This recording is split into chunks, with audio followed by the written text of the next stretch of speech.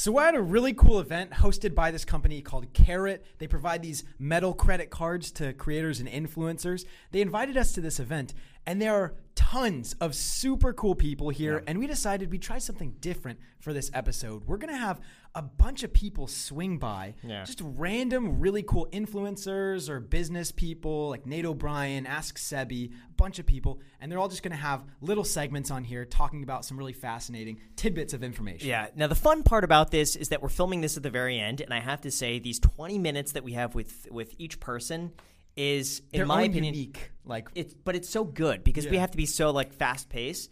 Sometimes I think this is more interesting than an hour-long episode. So you guys are really going to enjoy it as soon as you subscribe. Yeah. Subscribe. You just got to hit the Check subscribe out the button. Patreon, too.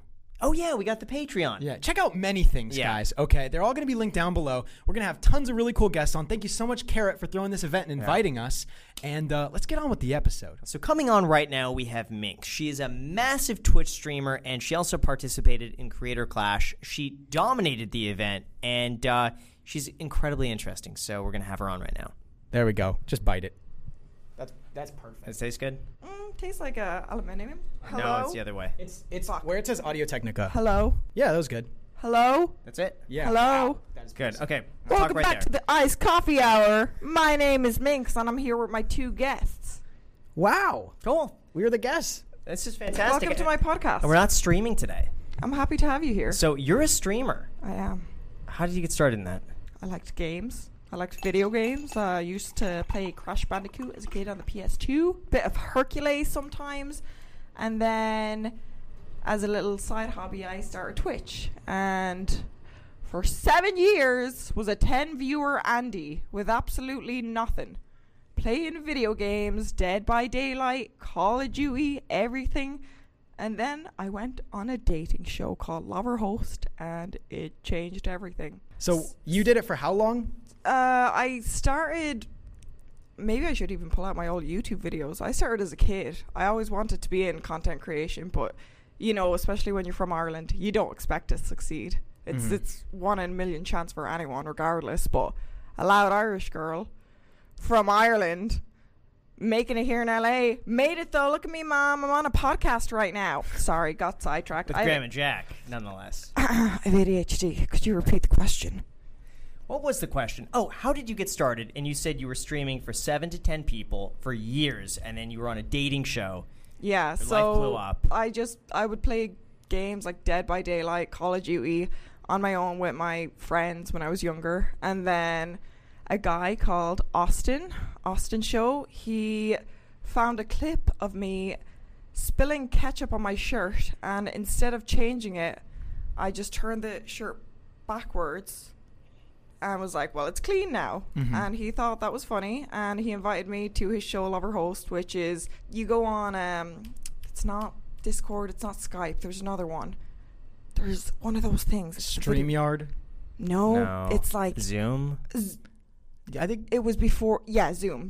But there was one before that. Let's just say it's Zoom. Discord. Whereby. Yeah. Whereby. Okay. That was it. Sure. And then you just go on there, and he'd have a guy and have 20 women fight over that guy. And then it was always a big streamer. So, I guess I was just loud and crude, and that blew me up. What did you say? What clip went viral of that? You must have said something. I would just call the other, because I'm not mean to women, but they were my enemy at the time, because I was fighting for the guy's love.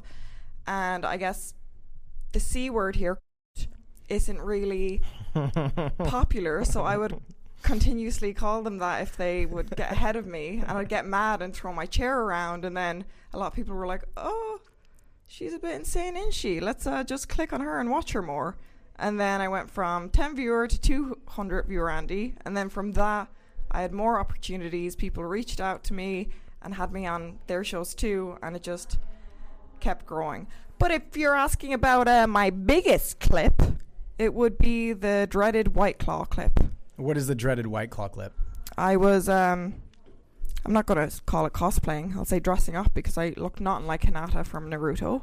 But I was dressed up as her, and I had a little shuriken, and I was just flipping it around. It was plastic, by the way, so I didn't expect it to actually hit the White Claw.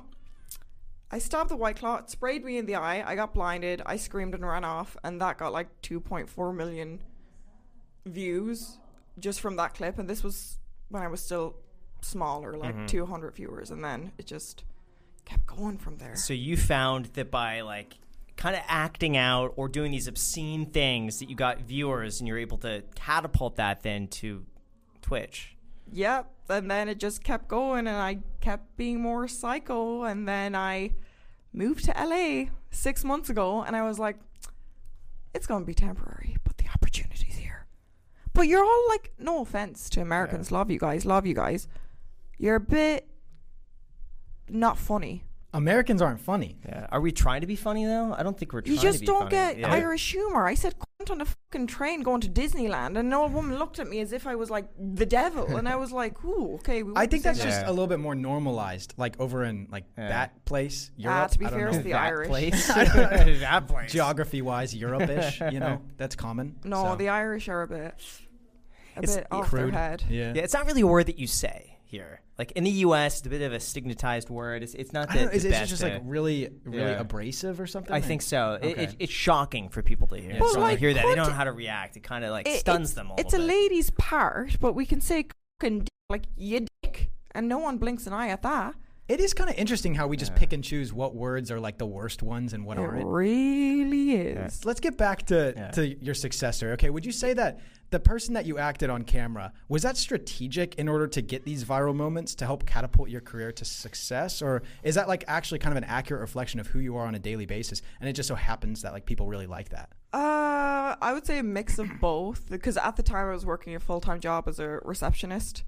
And then I'd like to just have fun, but this sounds sad. I didn't have many friends in Ireland. I was an introvert back then.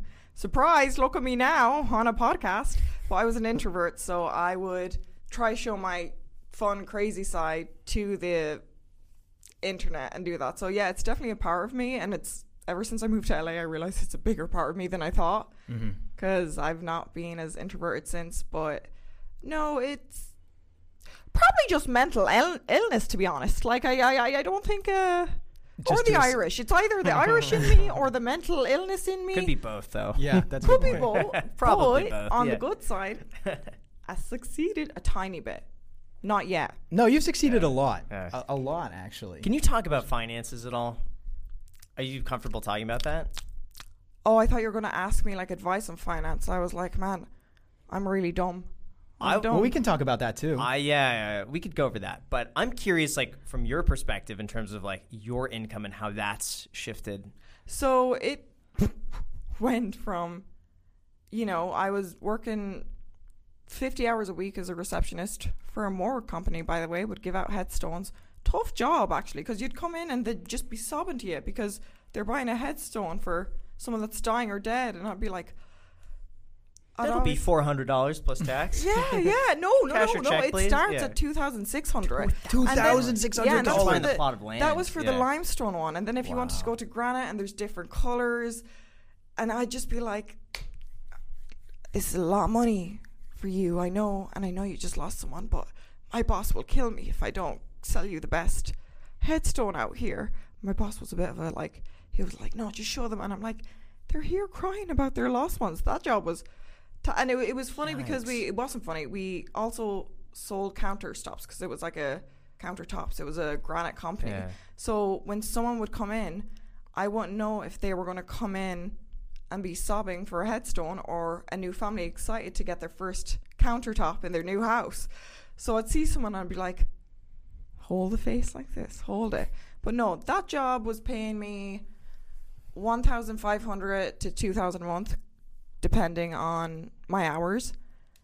The hours started at 40, and then I realized when I started, Twitch happened, and I remember getting my first paycheck, and it was like, well, not my first one, but when I started growing, and it was 3.5k, and I was like, I can just act the idiot online instead of sitting at this headstone company for 40 hours a week and make more money. And then my dad was the most supportive one in that. My mom was always, because I went to college to be a special needs assistant for 3 years. So the headstone company was like just a stepping stone. And then I was like, I don't want to do prison officer or special needs assisting when I can just like be myself and be a weirdo and somehow get paid more.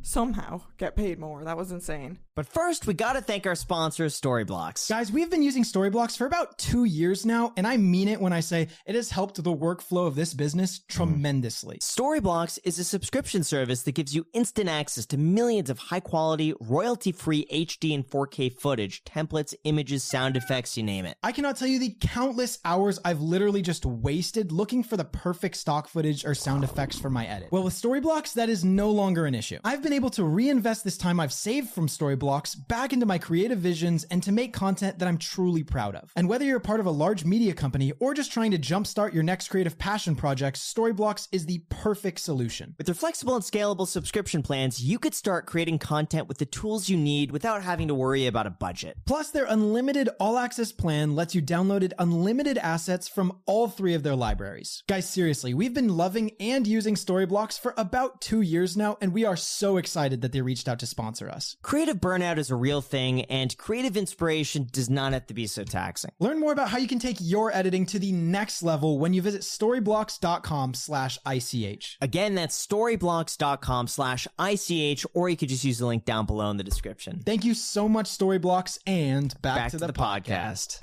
And what about today? How has that evolved? Can you share how much? Yeah, so I right now, like my most recent paycheck on Twitch was 8.6k, but the issue with that is because the Brits took half of the Irish land, I get taxed 60% on everything.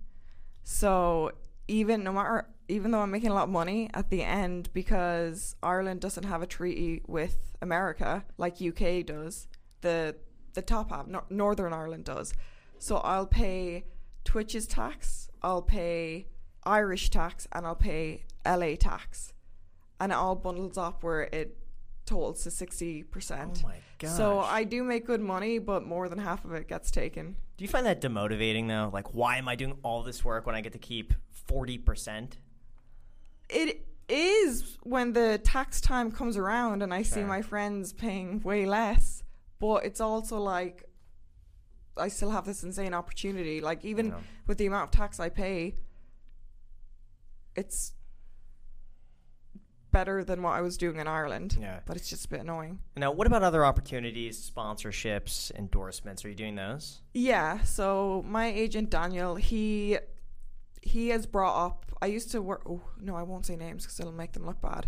But I used to work with 3 different sponsor companies, and they'd bring stuff to me in a Discord channel. And my sponsor, when I got sponsored, it'd be around 2 to 3k per sponsor. And then when I was at my peak and blowing up, I remember my biggest one was, and I was like, oh my god, thank you Prime Video, shout out to you, baby. But then I got cancelled and it dropped down to, I would be lucky if I got 1k for a sponsor. No, what do you mean you got cancelled? I'm out of the loop. Are you able to talk about this? Yeah, no, I can talk about it. So in Ireland, it's different there. So I didn't realize that the L word was a slur for lesbian. I didn't realize that was a slur at the time. And because I have very gay friends in Ireland that would say it normally. And then I said it on stream. And this was when I was blowing up with the Minecraft community. And they can be a bit finicky with, and they almost kind of like kept saying it in chat. They're like, you can't say that. And I was drunk at the time, and I'm like, I can't say the L slur.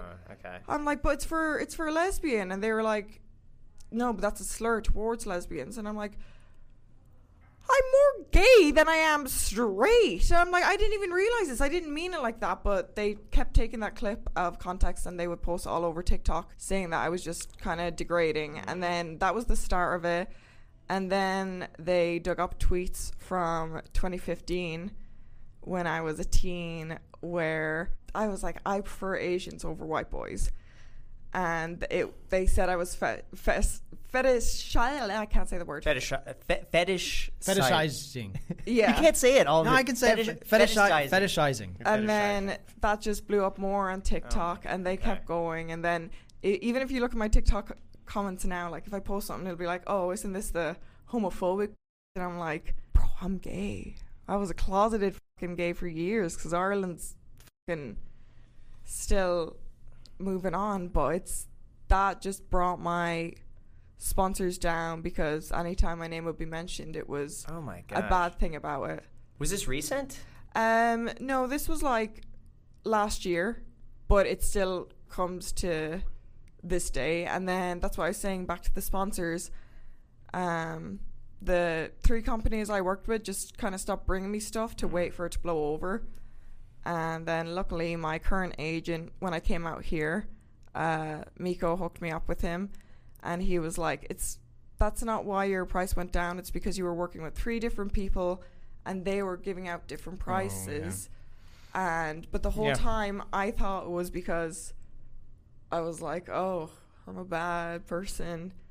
But he was like, no, it's because 3 different. And then he brought my price, and now my recent sponsor was pay for a Pac-Man thing, which when I thought that was the end of me is a really good thing to get back up there.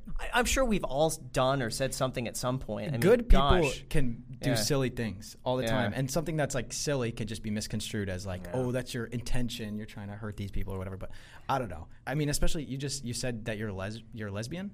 I am like bi mostly. or something? I'm pansexual, prefer women, but if I meet a guy that has the same, it's personality for me. Okay, but I prefer women. Mm-hmm. It's a weird thing. I'm scared to even say my sexuality because I never wanted to label myself. I said I don't want to label, and then at the time they were like, no, if you like everybody, you're pan, and I'm like, okay, I'm pansexual then. And then one day I was like, I think I prefer women, and they're like, that means you're not pan because you're open to everyone. And I'm like, but at the time you were the one that put the label on. I was just like, I like who I like. Yeah. It's a weird thing. So the internet can be scary at times, especially because, you're figuring out stuff on your own. You're changing, and then someone will come. Or similar back to, I don't know if you guys played Xbox. I played PS3. Back in those days, the shit that was said on the mic, it's I don't like when they dig up stuff from the past and they don't let people change.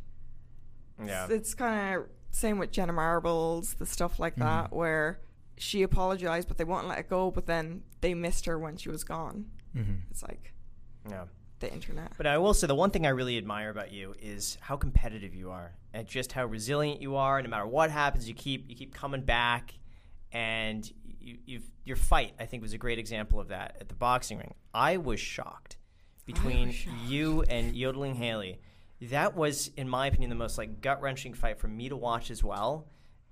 I think that takes the entire thing for the entire boxing match was watching you two. Yeah, 100%. I was like, because I couldn't do that. Straight up, if you put me in that situation, I'd be out so fast. I was so impressed by her because I don't remember we would have group training things that people would meet up.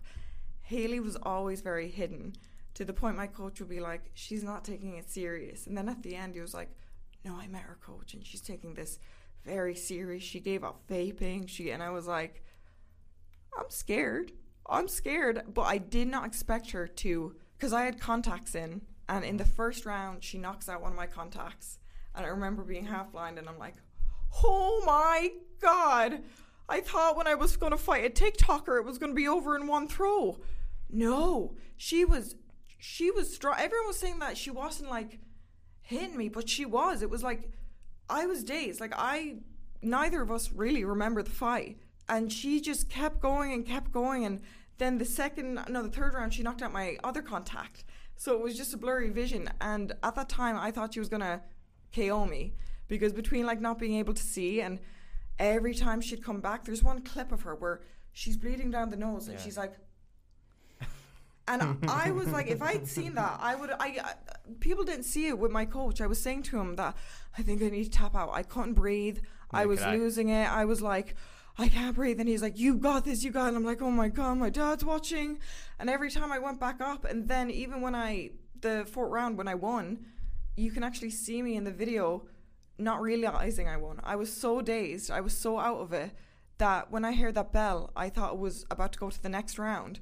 And I sat down, they gave me water, and my coach is like, you did it. And I was like, I won. And everyone in the clip was like, she walked off so confident. I thought you did. I was just like, keep going.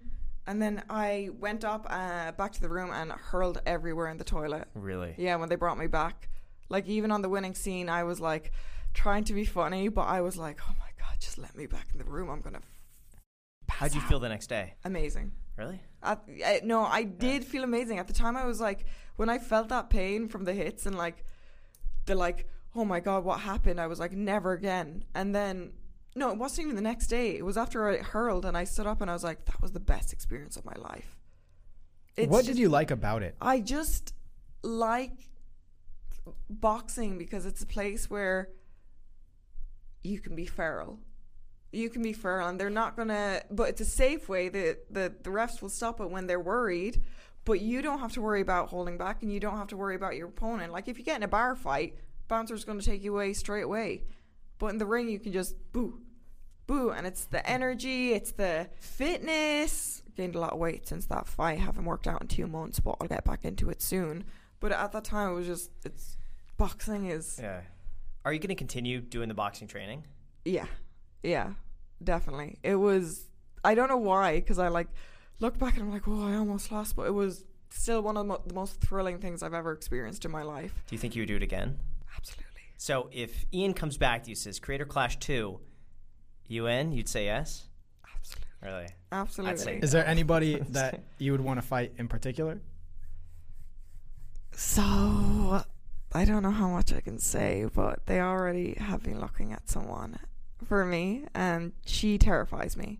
Really? She terrifies me, and it was funny because we went to Spotify closed down Disney recently, and I walked into her and I was like, hey, she's so nice, she's the sweetest girl ever, but she scares me. With the Haley, I didn't know much about her. I was like, TikToker, easy.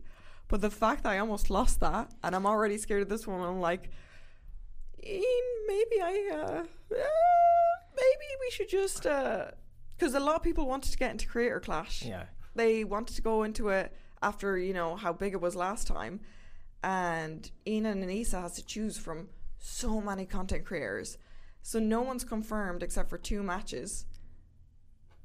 They confirmed mine straight away. And I was like, I don't mind giving up my place. I'm you put up a good fight. I was like, I'm good. And they were like, no, we're excited for this. And I'm like, you have a huge advantage. So I was reading on Reddit, and everyone who was like a semi-pro or amateur fighter was saying the first fight like that is the most difficult because you go in and you're not prepared. But doing it again, it's like, okay, I know I'm going to be out of breath. I know what it's going to feel like with all the the adrenaline going on. I know what the crowd's going. So you have an advantage that nobody else would have because you've been through it before, and you also see just how hard you would need to train. Yeah. I didn't.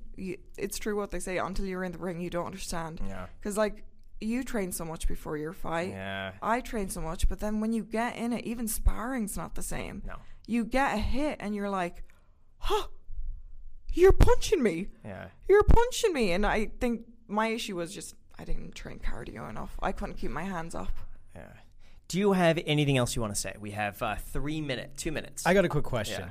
Yeah. If we could ask it before. I've noticed people that do Twitch have uniquely dedicated fans. And I want to know your take on it. Why do YouTubers, there could be a YouTube channel with 5 million subscribers, but their Instagram could have 20,000 followers, and then their engagement could be 40 likes or 100 likes a post. But for some reason, it is unique within the Twitch community where those creators, they can have, 1 million followers on Instagram, but their Twitch has, 2-3 million followers. How are the conversions so good for fans on Twitch? I think it's the fact that it's real time. It's talking. Like a YouTube video, I personally prefer YouTube because you can sit there, but when you're with a creator, you're seeing them do it live. There's no editing. There's no cutting. Because I watched a lot of Twitch people before I blew up, and it was more engaging. I can type to them, they'll see my message, I'll see their reaction live. Whether with YouTube, you see it after, and they might like the comment, but it's, for me, it was like, oh my God, I'm, not to be parasocial, I'm seeing this person like react to this thing, and when Twitch blows that up, and then you can just be like, hey, follow my Insta right now, and then, you know, you can put that in a YouTube video, but then when chat responds and they're like, no thanks, and it's like, do it, like, it's an easier way to engage. It's, and Twitch clips, I mean, you know, Twitch has been going insane lately, but now I think YouTube might be making the comeback, because they're YouTube gaming, right? They're taking a lot of the biggest creators. Yeah, I've seen that. A lot. And like Tim the Tatman, Myth, Lily Pichu, YouTube, if they get their emotes in check, like their BTTV, their chat, I think they could outgrow Twitch at this point. I agree. They could conquer Twitch and maybe Spotify for podcasts. So that's where I think they have to head, though, because there's so much competition. They're not going to compete as well with TikTok. So what's left? Podcasts and Twitch. TikTok is insane. TikTok it's too addicting. It is, but it's also like the amount of opportunities it's given. Like, you know, a little Nas blew off from that. The amount of music creators that grow from TikTok. And TikTok creators too, though, because you're not talking with them one-on-one. It doesn't feel like you're having a relationship with them. But the relationship between followers on TikTok and the TikTok creator is also like Twitch. It's like it's so much more than just like a YouTube and a subscriber. And then it's easier to go viral because it's a shorter thing and it goes up. And that's why I love, like, if anyone wants to get into music, that I think TikTok right now is the best place to grow. You put one song on there, it's catchy, people will reuse it, more people will hear it, and then it's... So even though TikTok is kind of cringe, I think it's one of the best platforms for smaller creators to grow. Like Twitch, like I said, I streamed 7 years. YouTube, I tried since I was a kid. TikTok, one viral thing can set you off into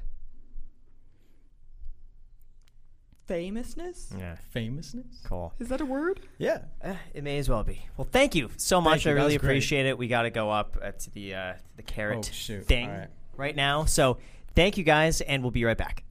That was great. Thanks for having me. So now we're going to be having on Marina, Silicon Valley girl, who, by the way, was one of the first people that we've ever had on the podcast back when Jack was still in college. Yep. Sounds weird. Yep. Anyway, we're going to have her on because lately she has been going completely viral on TikTok. She has a huge YouTube channel. And we're going to be getting some updates on her in terms of her business. And what else, Jack? And her baby. She had 2 babies. She did. Thank you so much for coming back on, because you were one of our first guests ever on the Iced Coffee Hour. Was the first? One of them. One of them. I think it was number 10.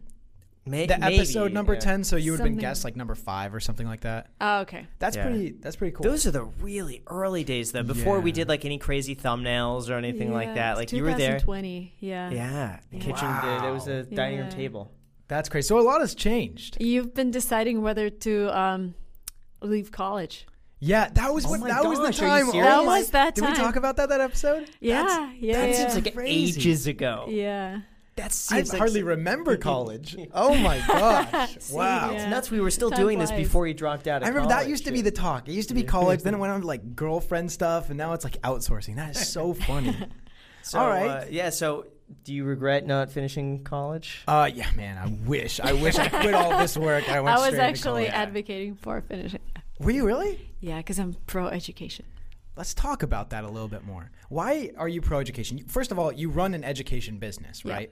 Can you explain to us what exactly this education business is? So it initially started as a study abroad booking platform. So you could book a trip to Spain to learn Spanish or trip to the US to learn English. But during COVID, we lost 90% of our revenue. So we had to pivot, and we pivoted to an online learning platform. So we basically work with creators in educational space, and they create product for us, and we distribute it. Mm-hmm. How many languages do you speak? Russian, English, German, and a little Italian. Fluently? Well, I studied mathematics in German, but it was in 2010 when I studied in Germany. So I think I won't be able to use it like on a daily basis now. But English and Russian is my native, and English. Yeah. Why did you decide to learn so many languages? Well, when you don't speak English, English is the number one language you have to learn because it opens all the doors. I wouldn't be here if I didn't learn English. German, I was like, my dream was always to study abroad, and going to the US or UK, you can't really afford it as a Russian family. And Germany had free education, and I was like, let's learn German. And I really fell in love with the country and like with the products that Germany creates for the world. So this is why I learned German and Italian. I just had Italian friends, and they were sisters, and they would always chat to each other in Italian, and I was fascinated by the way it sounded, so I decided to learn a little bit of that. You speak any other languages, Graham? I took 4 years of Spanish and 1 year of Latin. How good are you at both? Terrible. Really? Yeah, really bad. I don't remember a single thing. Really? Nothing. Hola, ¿cómo estás? Let's see. Oh, wow. 4 years. Yeah, 4 years. Holy cow. But if you don't couldn't- use it, like, yeah. You I just forget. regret because I think Spanish would be such a fantastic language to learn, but Would you do videos in Spanish though? no. No. I think it's good to understand and be able to speak, but I don't know. When I was in high school, I was very narrow focused, and it was either I'm playing the drums or I'm working, and if it wasn't either of those two, I had no interest in it, so I didn't pay attention. Got it. Yeah, I was the kid. You know what I used to do? There was some sort of like he, she, they, them, like those sort of differentiations, and I'd write them. I think on my hand before going in class, so I could, if I've taken a You'd test. cheat. Yeah, You would cheat. that was the only way I think I passed. Did you ever get in trouble for Spanish. cheating? I think once I got caught with having notes, and the teacher took the notes and told me that if I got caught again, that he would flunk me from that. And So I'm guessing you continued cheating. I just didn't get caught. Oh, okay. He said if I got caught again, but didn't say that I couldn't continue. I don't remember what I have I a did, feeling that you would be like an exemplary student for some reason. Straight A You were student. straight A's. Yeah. Where'd you go to college? St. Petersburg. St. Petersburg. And then from there. And Dresden University in Germany for like a semester. But then I got accepted to Johns Hopkins with Oh a my- full ride scholarship for their master's program, and University of Florida MBA full ride scholarship. But then we could also we accepted investment from 500 startups, and we decided that I would focus on the business instead of doing my MBA. How has your income shifted over these last 2 years, from going in person to online? How have you evolved as both a creator and a lost business? in gross revenues. We lost a lot, but Yeah. then we're making more on selling online products, because if you're selling an offline product, you have partners as well. But we're still getting to pre-pandemic revenues. Really? Yeah.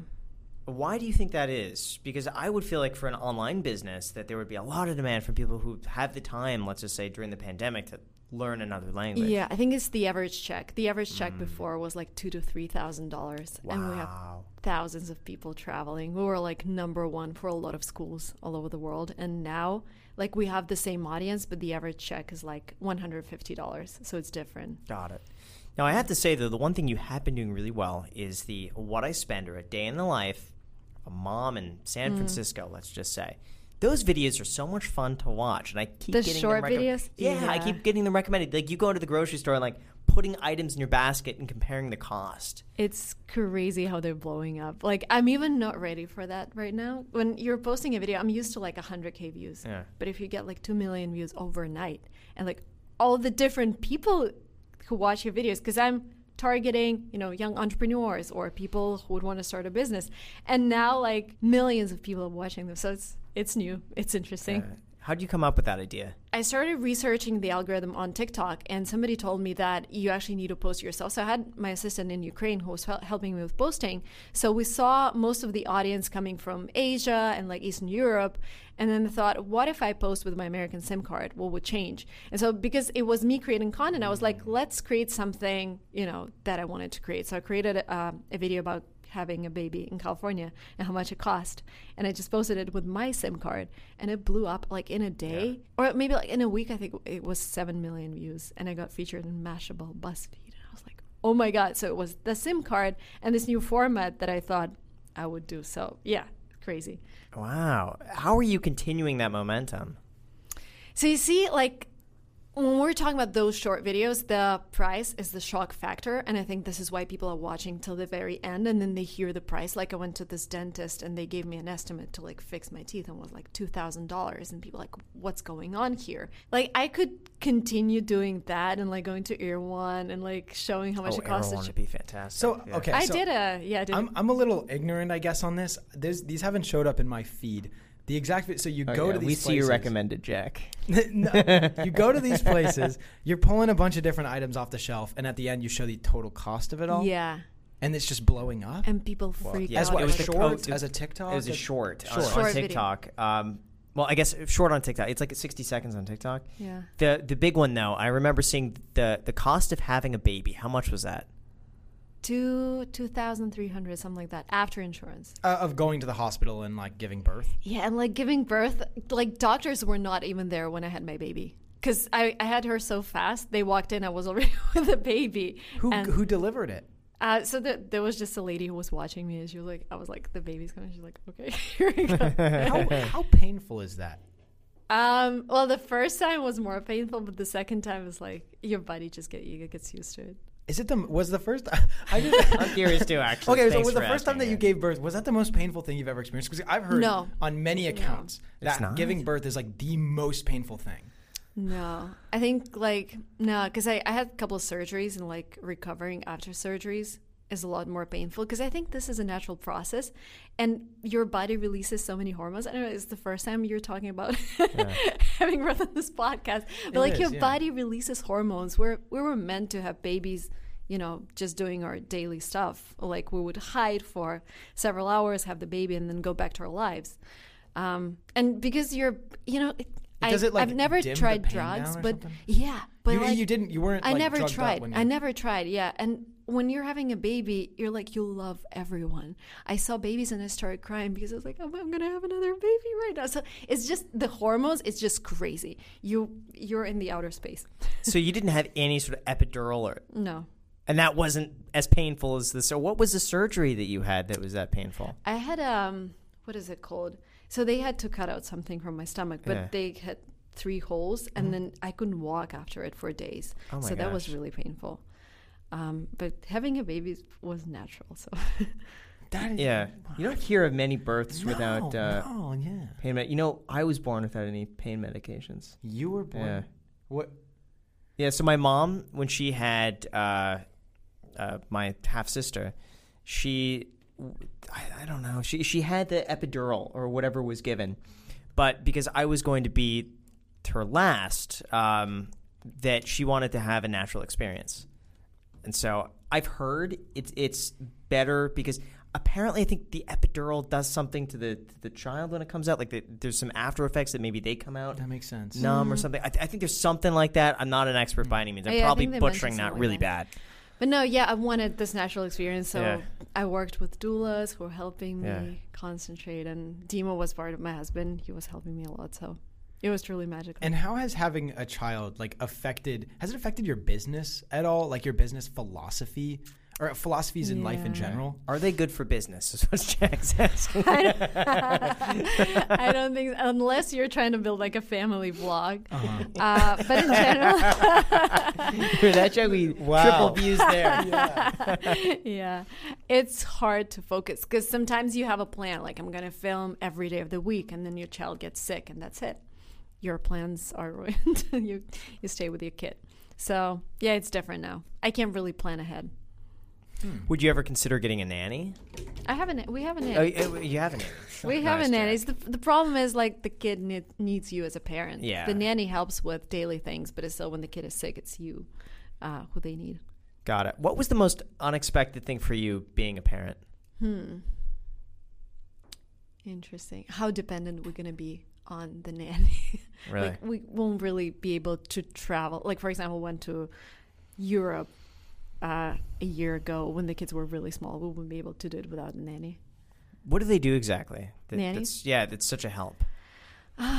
Sometimes she sleeps with them so I can get the full night rest. Because when you have a small kid, they would wake up several times a night and you just don't get enough sleep. That's number one thing, I would say. Got it. Yeah. I think Graham wants to have a child at some point, At some and point, he's just trying to get a feel It out. Yeah, I'm not ready by any means. Like I could go probably another 10 years and feel like, all right, maybe now. I know it's a big commitment. Yeah. It's a I huge know it's commitment, at yeah. some point, but I feel like right now I'd be too selfish. Like I want to be too focused on this. Anything that takes time away, I wouldn't be as receptive. I don't think I'd be a good parent right now. One thing Alex Hormozy said when we had him on our podcast is that it would be hard for him to have a child and be okay with his child not being the exact person he wants him to be. Oh. Or he wants the child to be. What do you think about that being a parent yourself? But you can control that. Right, but he says he would just have a hard time with that. Accepting that. Accepting that. Yeah, and he adds that to the risk of having a child. It's like, what if I don't like my child? Or You would they're not, love your child. regardless. Of course. Yeah. What if they don't like you? Oh, Maybe no. that's how they phrased it. No, this is not how we're built. The kids are built to love their parents and do anything that their parents do. But let's say he has an expectation of his child, and his child's, I don't want to do that. I'm doing my thing. And it happens to be crime or maybe, drugs. Okay, we're talking or about older kids. Yeah, older Okay. kids. Yeah, I'm talking like, 20s, 30s. Okay. They just grow, in a different direction that's not as intended. It's maybe not the best for the society. Yeah, I think my approach to this, I want them to be happy and then want them to be good citizens. So I have 18 years to teach them all I can. And then after that, it's really up to them. So you can change their personality. After 18, you think people are pretty set in. Yeah. That's interesting. Yeah, I think for me, my biggest thing would be like if they don't have that drive or work ethic, then I would feel like. But no, this is something you can teach them. This is something you can totally teach them. Because they wouldn't be too, I don't know. Like, I'm not very different from my parents because you just live in this world and this is how you see the world, and the kids, they just learn from you. Yeah. That's it. But here's the thing, though. Like, what if I don't do a good job at teaching? What if they see, like, Dad's always working. I don't want to work. Or something like that. Like, maybe they want to, like, do the opposite. In a negative way. But you can I think it's look a at it positive, in a positive way. I think My it dad depends. is always working. That's amazing. Like, If you're mean to your children or you don't, like, treat them well, then I think whatever you do, they're probably going to go against. But I think if you, shower your kid with love and support, obviously don't spoil them, but you live your own good life and you show them love and you do your own thing, they'll look at you just like most people would and be like, that's a pretty remarkable person. I want to be just like them. Yeah. That's true. So I agree with that. So on the whole business side of things, how are your businesses broken down currently? What businesses are you running? So my husband took over most of the operations of LinguaTrip because it's really hard when other people cannot rely on you. Like sometimes the team needs a manager and I'm with a kid. So we decided that he's taking over all the operations at LinguaTrip. I'm doing my channels. I'm doing my courses. I'm doing brand deals and investing. So those are the two things that you have going on. It's the language course thing. You have your own courses, like how to be a YouTuber and stuff, right? Yeah. Yes, I remember those. And then the child and everything. Yeah. That's interesting. 2 kids. And how many hours are you working then? 4 to 5 a day. That's the maximum I can do. How But do that's you on do top that? of taking care of. Of course. kids. Yeah. Oh, No, okay. like Yeah, working yeah. is 4 to 5 hours. Yeah. And the rest is like kids and home. I don't know what to say. It's hard to relate because it's like we don't have those experiences. No, So of like we're course. trying to learn, but it's hard to be like, oh yeah. How many hours do you work? Depends on the day. Usually 8 to 12 a day, I'd say. But it depends on the day. Like Fridays, I could take a little earlier because you have the whole weekend.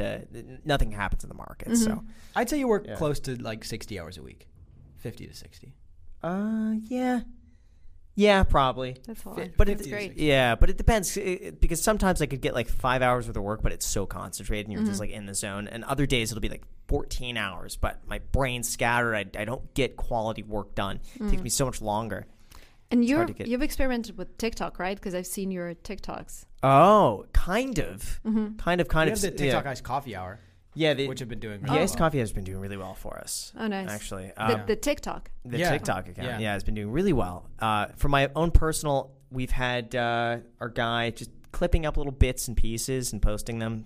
I gotta do more on TikTok though. Yeah. Yeah, I think realistic. He was here today. Yeah, I saw him. You should talk to him and Yeah. just put him on the actual like a salary or something like that. Yeah. Hey, I expect 1 per day because I know. I gotta do that. And you should try creating platform-specific content, like TikTok-specific. I don't have the time. But that's not true. I am Everyone burnt out. always has the time, man. I am burnt out. You don't have the energy. I don't. But you have the time. Something will have to be pushed off. Something.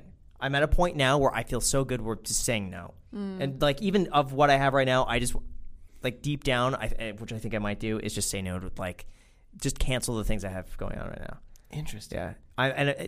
Everything I've canceled, I felt so good afterwards. Like I felt so good about the vlog. I felt so good about just everything else. Millennial Money, like just not doing it. This weight has been lifted off my shoulder. I feel so much better. And the more I say no to things, the better I feel, the happier No I am. FOMO? Zero. Oh my gosh, no. You couldn't pay me That's to great. want to take that back on. I don't want to do it anymore. That makes sense. So yeah, for TikTok content, it would take my time away from something else. Even now, I sold one rental property that just closed, and now I'm like, it's so nice just not to think about it. Just the mental. I could go off the deep end here and just like sell everything. I'm not going to do that, but it's just the simplicity of just buying an index fund. I've loved it, and I don't want to deal with the properties anymore. It's like, oh, I have to pay property taxes and remember, like, I had insurance lap on a property. That was so stupid, and it was just because I didn't have the time. They sent me an email. I didn't see it. And insurance lapsed for like 3 months. And like, what if something happened in those 3 months? And now I'm not insured because I'm too busy to look at an email, and the property manager isn't aware of that. So Interesting. So in 5 years, ideally, you would just do one video a week and that's it? I don't know. Because sometimes I love the 3 videos a week, and I love the current schedule. I think if I could just, I think at the end of the day, I just need to focus on the 3 things, which is main channel, second channel, iced coffee hour. And that's it. I don't think I have any capacity anymore for anything else other than those. And I think I just do those really well, and that's my strength. Interesting. Because I hear too many things, honestly, and I've been thinking, like, even listening to all these pitches today, I've been taking so much advice from other people, and just like, oh yeah, they're right. Like, not saying this is wrong for you, Jack, but like the outsourcing or taking on new projects, and oh, you should be doing this, and your audience is perfect to collaborate with these ideas. And I'm like, I think they're the wrong choices for me. And at the end, like, I don't feel as excited as I should be. What's your end goal? Sorry, I took over. Yeah, no, I think it's fine. I'm just enjoying what I do, and I think at the end of the day, like, I enjoy making videos, and like that's what I have the most fun doing. Everything else at this point is just. But like, if you could imagine an event where you go as a very special guest, like Oscars or Nobel Prize or whatever, like, what would this event be? Dr. Phil. Joe Rogan. Wait, me going on an event? Yeah, like, and getting an award, or I don't want an award. I don't want it. Or like a party where everybody. Graham hates parties. I don't go. I'm not that social. Yeah. I don't know. Like, a perfect event for me would be like 6 people, all you could eat sushi. That would be the perfect event for me. Who are those 6 people? Oh gosh. Well, Jack, obviously. No, I just think honestly with the team, it's like me, Macy, Jack, Alex, Kelsey, and then Jack's future girlfriend. 6 of us right there. Andrew could come along. Andrew, come along. Until you get a girlfriend, and then Andrew, has to. He's my interim girlfriend. That's great that you're all set now. Yeah. So He's got everything he wants. You know what, I Graham? think with the team. I gotta say, so I'm always pushing to outsource. I'm always pushing, Yeah. like, try this new thing, try Yeah. growing and stuff like that. But at the end of the day, knowing who you are and with your logic, I think what you just said was extremely reasonable, and I agree with it. I think, look, man, if you're at the point of just not having the energy, I sympathize with that. And I get where you're coming from. As long as you can maintain what you're doing and you can maintain it well, it's totally fine. That's what I think. Everything else has been stressing me out lately, and I just don't want the stress anymore. I don't want to deal with it.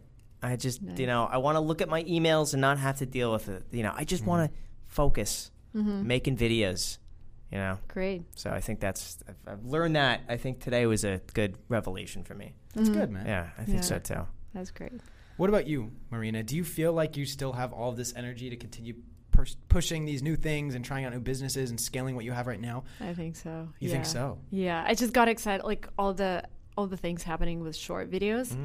Like, my choice right now is, do I push it and just do more, or do I stop there? Because, like, the attention I'm getting, I'm not ready for it right now. Like, millions of views, and, like, as I was saying, kids staring at me in the streets, and, like, not necessarily getting the feedback I was expecting when I was, like, showing the Tesla, and all of the comments are about me showing off with a Tesla. Oh, I remember. Okay, so did you see this video, Jack? No, I haven't. Okay, it's kind of funny. I'm going to speak candidly here. No, of I course. took the Tesla to the car wash, but instead of calling it a car, I took the Tesla. But this is what I'm used to. Like, I say iPhone. Yeah, I know. I do the same thing. I'm like, we're going to take the Tesla. Instead of, we're going to take my car. We're going to take the Tesla. That's interesting. Yeah, but everyone in the people comments was like, I didn't know she had a Tesla.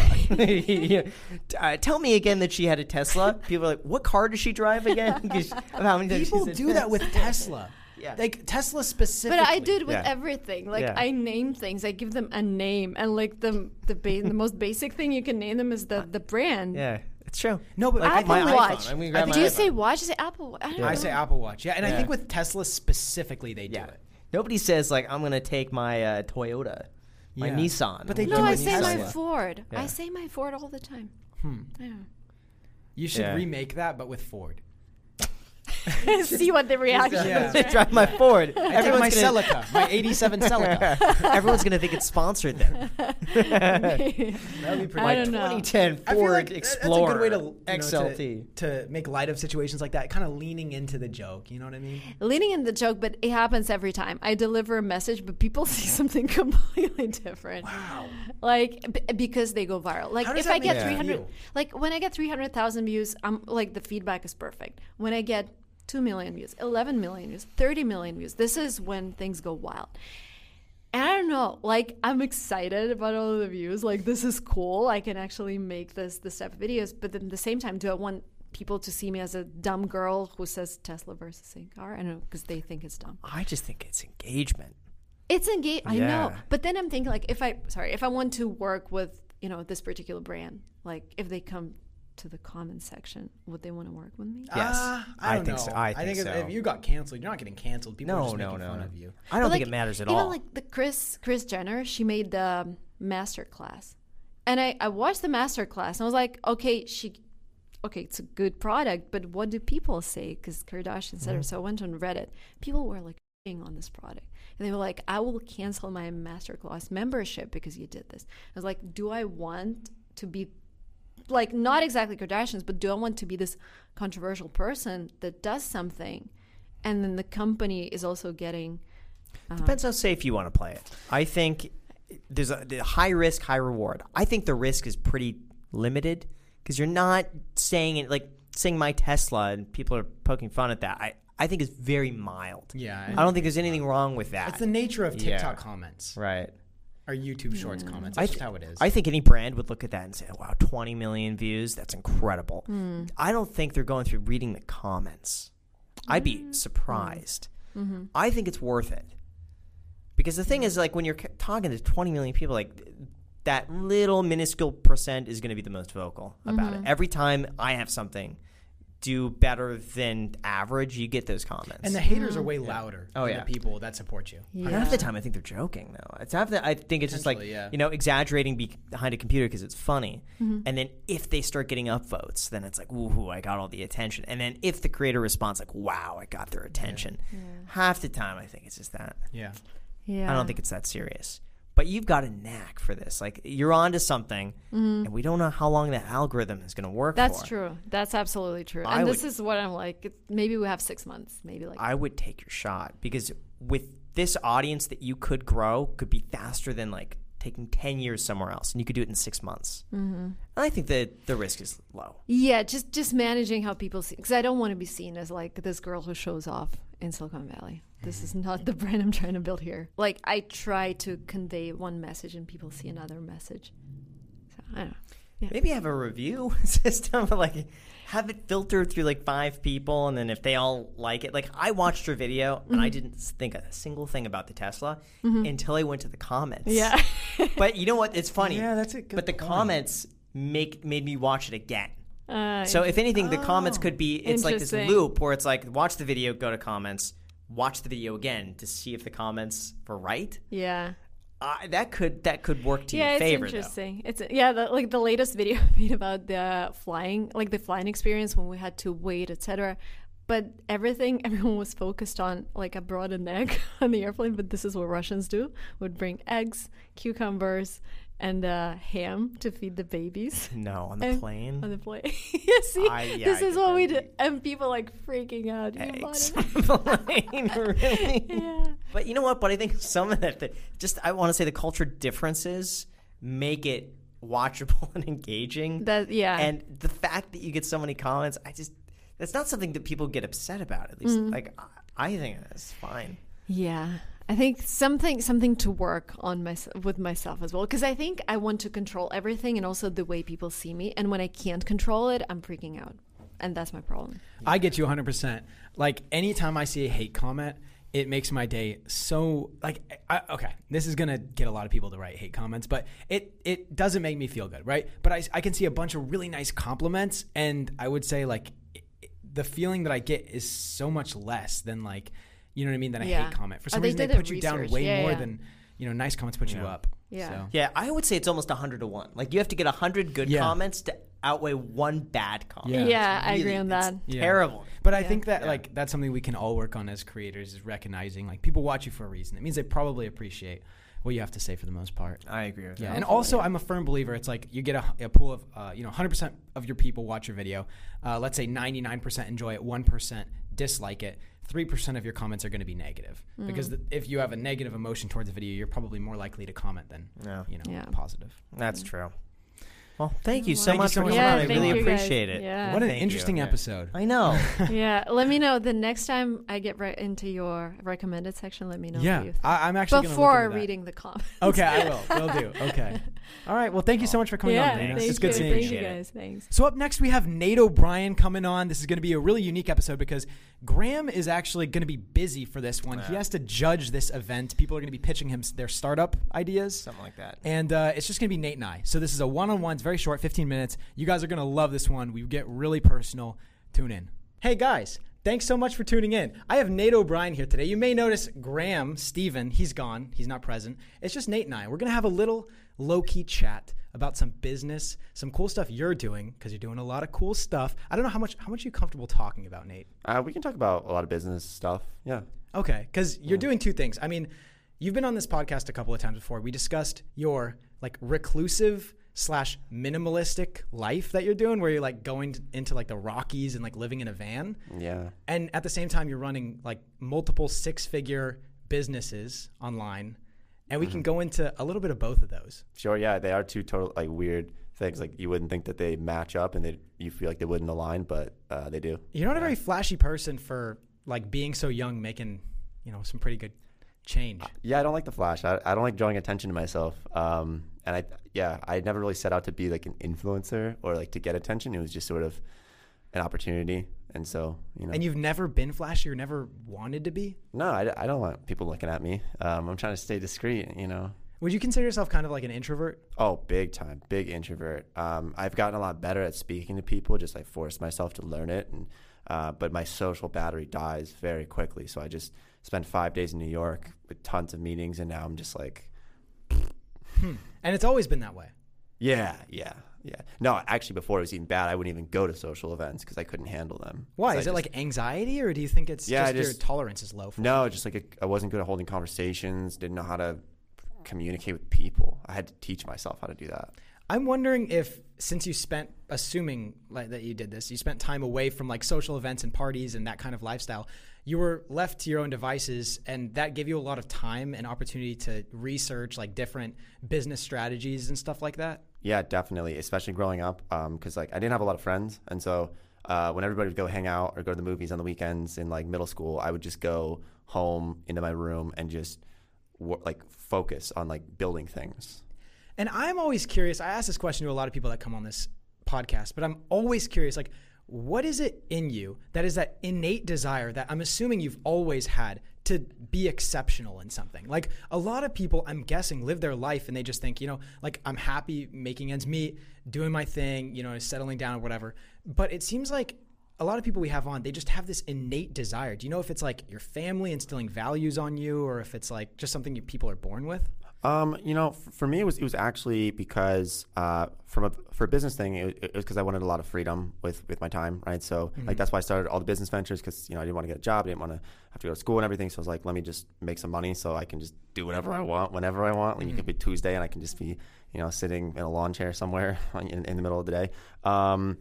But yeah, I mean, my family didn't really pressure me on anything, so there wasn't any like big pressure. It's like, Nate, you need to go to college, you need to get a good job. It was just kind of, hey, do whatever you want. If you want to mow lawns, that's cool. If you want to be a doctor, that's cool too. But it was very chill. So I don't know where that came from. I think it was just, I love learning. I love really challenging myself, and I think you need growth always.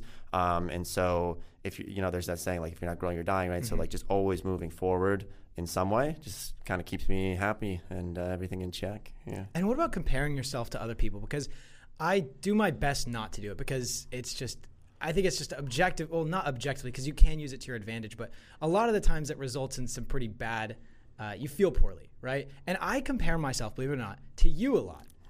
Because you're 23, right? Yeah. We're the exact same age, right? But you get to live in the Rockies and you like have this cool van life, but at the same time, you're making like crazy money. You get to travel a bunch. You're like nomadic. Like that is like the ideal life, in my opinion. Do you find yourself comparing yourself to other people? Oh, the grass is always greener on the other side. I mean, I remember actually you and Graham had Kevin on the Iced Coffee Hour at one point, and you actually I came up in the conversation, and you were talking about how you guys would like to be me, where you can just kind of travel and stuff. And then I was watching this, thinking I would love to be Graham, where I could actually get out so much more work, or Kevin, where I can get out 7 videos a day. So the grass is always greener on the other side. Yeah. That's really interesting that you want to be more productive. I mean, honestly, I'm pretty content where I am. I mean, I always have that like work smarter before you work harder mentality. And it's like also just I'm okay with not working 100 hours a week, but I do wish I had that capability of doing that. Is there ever a time in your life, do you think, where you'll just be like, I have enough. I'm making good money. I've been making good money for a long time. I can stop on my businesses and go travel.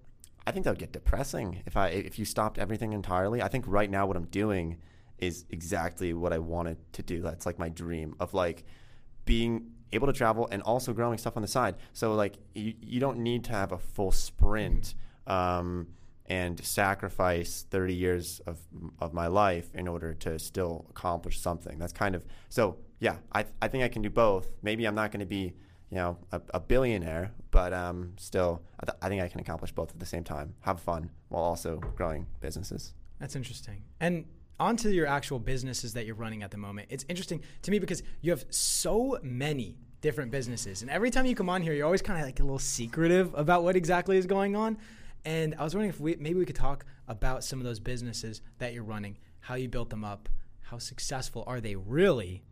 And yeah. Yeah, I mean, just pays the bills. I have like some YouTube channels and like, personal finance stuff and a couple channels and yeah, they pay bills. So you have your main channel. You have Nate O'Brien. Yeah. And how much is that making? Are you comfortable saying numbers, or would you rather? I mean, yeah, I probably don't want to go into specific numbers, but it's like it's not making as much as it did last year because I make one video a month on it now. I feel bad letting it totally die, because I feel like I have to like give people something, and also I could do some decent sized brand deals, so I feel bad like letting it go.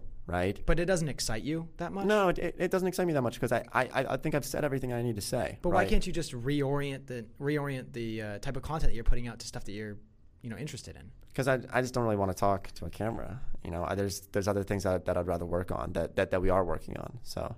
Okay, yeah. So you're saying stuff where you're behind the camera running some sort of business or... Yeah, that stuff is good as well. Like running channels without being on them is also great. But even just beyond that, sort of like the stuff that I'm working on with Sebby, with some of the venture stuff is more exciting. Let's talk about that for a second. Yeah. Because I know I actually only became aware of this other business that you're doing with Sebby. I don't know how long, maybe it was a month and a half ago or something. You guys all came to Vegas and we all went like gambling, I guess. Like we all played poker. Yeah. Oh man, that was rough. It was rough. I was so scared playing poker in Vegas. It was like one of the first time I've played too, so I didn't really know what was going on. But we were trying to crack jokes and stuff, and everybody's so serious at the poker table in Vegas. It was just scary. Yeah, that was a tough experience right there. But I remember we were sitting at the poker table, and you were talking about like some new business venture with Sebby, and I was completely caught off guard by it. Maybe I'm just out of touch, but what exactly is this business that you're doing with AskSebby? We've had him on the podcast before. Yeah, he's a really, really smart guy. Yeah, Sebby's a great guy, genius. And so if you remember, Graham invested into Yada, right, which is that banking app, and they do a lot of really cool things. But so Graham invested in that through one of Sebby's syndicates. So Sebby, going back on some of his history, and the reason why we partnered together is because he had a company. He was a co-founder of a company that got acquired by a firm back in, I think, 2015. And then he actually became a YouTuber, and that's sort of how we all connected with him. But at some point around 2020, he started running syndicates. And he lives in SF, so he's very tied in with the venture world and in like that very early stage pre-seed and seed companies. And so he's doing those syndicates, and then eventually we kind of combined forces and said, hey, let's launch a formal venture fund And so we just launched like back in May, so it's been pretty recent, and just kind of focusing on like, hey, look, we're creators having equity in companies, and we can help those companies grow, and that's kind of the main thesis there. So explain it. What's that thing they say on Reddit? Like, explain like I'm 5 or whatever. Okay. Give it to me like that, right? Like, say I don't even know what All right. syndicate is. So let's take it actually from the startup's perspective, right? Okay, wait, so you don't know what a syndicate is. So basically, a syndicate is when you just get a group of people together, and that creates like a vehicle that then invests into a company, right? So Sebby went to Graham, he went to myself, he went to a handful of other finance influencers and said, hey, there's this really cool company. It's super early. They're raising on their seed round at a certain valuation. I think we should get all these creators together and invest into this company and get some equity in them, because look, like, you know, Graham, like, say for example, Webull, right? How much equity has been driven by Graham for Webull over the past 5 years is probably an insane amount. And like, he got paid, you know, a lot of cash, but if he had equity, there's a potential it'd be worth even more. Or like when I started promoting Robinhood in 2016, I don't know what their valuation was, probably $100 million or something, you know? And then they at one point they're worth over $10 billion. So instead of getting $5 in cash, having some equity there would have been really incredible. Yeah. So you're saying you get a bunch of people together, and when you're basically shouting out these companies or doing affiliates and stuff like that, driving traffic, instead of being paid cash, people are being paid equity in these companies. Essentially, or so there's different ways to do it. You can be paid in equity, which is through one of Sebby's companies called Subscribe, which you should just have on again to talk about it because it's really interesting, or just investing into it. But imagine, as an influencer, if every company that you're promoting and is sponsoring your video, you own a piece of that company. Like how really important that could be. And that's what the big people do. You know, that's what like Logan Paul does with a lot of his stuff, or the Kardashians, How do you know that? right? I mean, just look at the stuff that they're talking about, right? Logan Paul's not doing one-off videos with like some random brand. Most of the stuff that he's promoting today, or Mr. Beast, for example, he does some one-off stuff, but a lot of the stuff like Feastables with his Willy Wonka video, he has a vested interest aside from that. Exactly. So creators shouldn't just be focusing on cash. They should, like, it's also nice to have cash plus some interest in that, because really the real money in most of business is built in equity appreciation. That's interesting. Yeah. And it also makes sense that the businesses would prefer this as well, because then also they get to, like, first of all, you get like to add the creator, whoever's, you know, shouting you out as your list of, you know, like people that own or whatever. Yeah, totally. And also, you know, it's probably a little cheaper if you're a startup and you're, you know. And then also we can really help on helping the companies understand, hey, look, you're overpaying influencers, right? Because I'm sure you guys see that as well, where there's some startups who will raise some money and they just don't know what's the going rate for influencers. And so that's what we're kind of there to help them as investors into their company. We have the connections, right? So we know a lot of influencers. We can connect them with them for potential brand deals, and also tell them, look, you're getting screwed. You're paying too much for new users or whatever it might be. So yeah, we just feel like it's a great relationship. So that's that right there. You have that. You have your main channel. And then what else do you have going on? I mean, those are really the two main things. And then just also a lot of networking, which is kind of a weird thing. You can't really... I've never found a ton of value in networking, but I know you go to all these conferences, you go to all these events and meet up with a bunch of other like companies and creators. Like, what value do you find in that? It's a couple things. So going back to what I said earlier, I love learning. And so when I can just meet people and they have a new business, like we were just talking to John, right? And he was telling us about his new company that he launched, Lucy, which I'm assuming I can talk about on here. But and yeah, it's just so interesting. And like, I would love to get on a call with him and talk for 3 hours about the company, just learn about it. And, and that might almost be a downside in to the me. hopes of investing? No. Just because I'm genuinely interested. And this might be one of my sort of like kryptonites, like my things that is almost bad, where I'm too interested in things and in everything that sometimes I feel like I waste my time. Like, for example, I don't make a ton of videos on YouTube on my channel because, I'm going to be honest, some of my time is just spent, I'll spend 6 hours like researching a publicly traded company to try to make a trade, when maybe I should just be making videos. But I just love learning, and I'm just always intrigued by things. That's really interesting. And do you ever spend time like wasting it away, like on TikTok or just like scrolling on YouTube Shorts or something like that? Like, do you ever do that? Yeah, I mean, I'm sure I do. I would say the way that I waste time is probably a little bit different than other people. So I don't consume really short form content. I try to stay away from it just because I can't like get away. Like it's so hard to get out of TikTok. If once you enter into it, you'll be on it for 2 hours. So I mean, I waste time. Like I'll drive for 15 hours on the road somewhere and just, so that's kind of a waste of time. But knowing you, right? I mean, you're driving, you're like listening to some crazy podcast. Well, yeah, and you're like listen- thinking of your next multi-million-dollar business Okay, plan. yes. But, okay, yeah, that's true. But I love just learning. I love consuming as much as possible. Yeah. Okay, so that's all of the businesses that you have going on, basically, for the most part, right? Yeah, pretty much. I mean, I have a couple like channels with my brother that also, just kind of help like diversify a little bit. But other than that, yeah, that's pretty much it. And one thing I kind of wanted to make apparent, because I remember before I was like in the YouTube scene, and I would watch content similar to this. I would see like people that were near my age, and I see them talking, and they're all like businessy or whatever, and I'm like, gosh, like why am I not doing that? And I want to make it clear to people. I've always wanted to say this on the podcast, but now I guess it's the perfect time. It's like Nate and I, when we're not talking on the podcast, it's not always about like these crazy business plans that we have. Like we just talk. We joke around and talk about random stuff too. Oh, totally. I always just wanted to say that because I feel like that there's this idea that like people like Graham, people like you, people like me, like it's all business all the time. But that's not necessarily the case. No, yeah, we do a lot outside of business, Yeah, you gotta have fun. Yeah. So Graham, I mean, you're still gone. I'm still just saying it. So Graham's still gone. I mean, he's here right now, but we're recording this after the fact. Yeah. But right now, I guess in the video, he's like recording still, and we figured it'd be fun if we brought on AskSebby, and Nate O'Brien is going to be filling in for Graham. Right. He is my new co-host of this podcast. Let's get on with the show with AskSebby. Welcome back to the Iced Coffee Hour. We have my co-host, Nate O'Brien. Graham's actually filming the thing right now, and we wanted Sebby on, and we couldn't have done it otherwise, so Nate's my co-host. Yeah, I've never co-hosted before, so. But you wanted to start a podcast, so this is a good opportunity to test out your skills. Yeah, so do we like interrogate him or what? Yeah, Don't you have a interrogate Nate him. O'Brien show? What happened to that? It's just been on the back burner forever, yeah.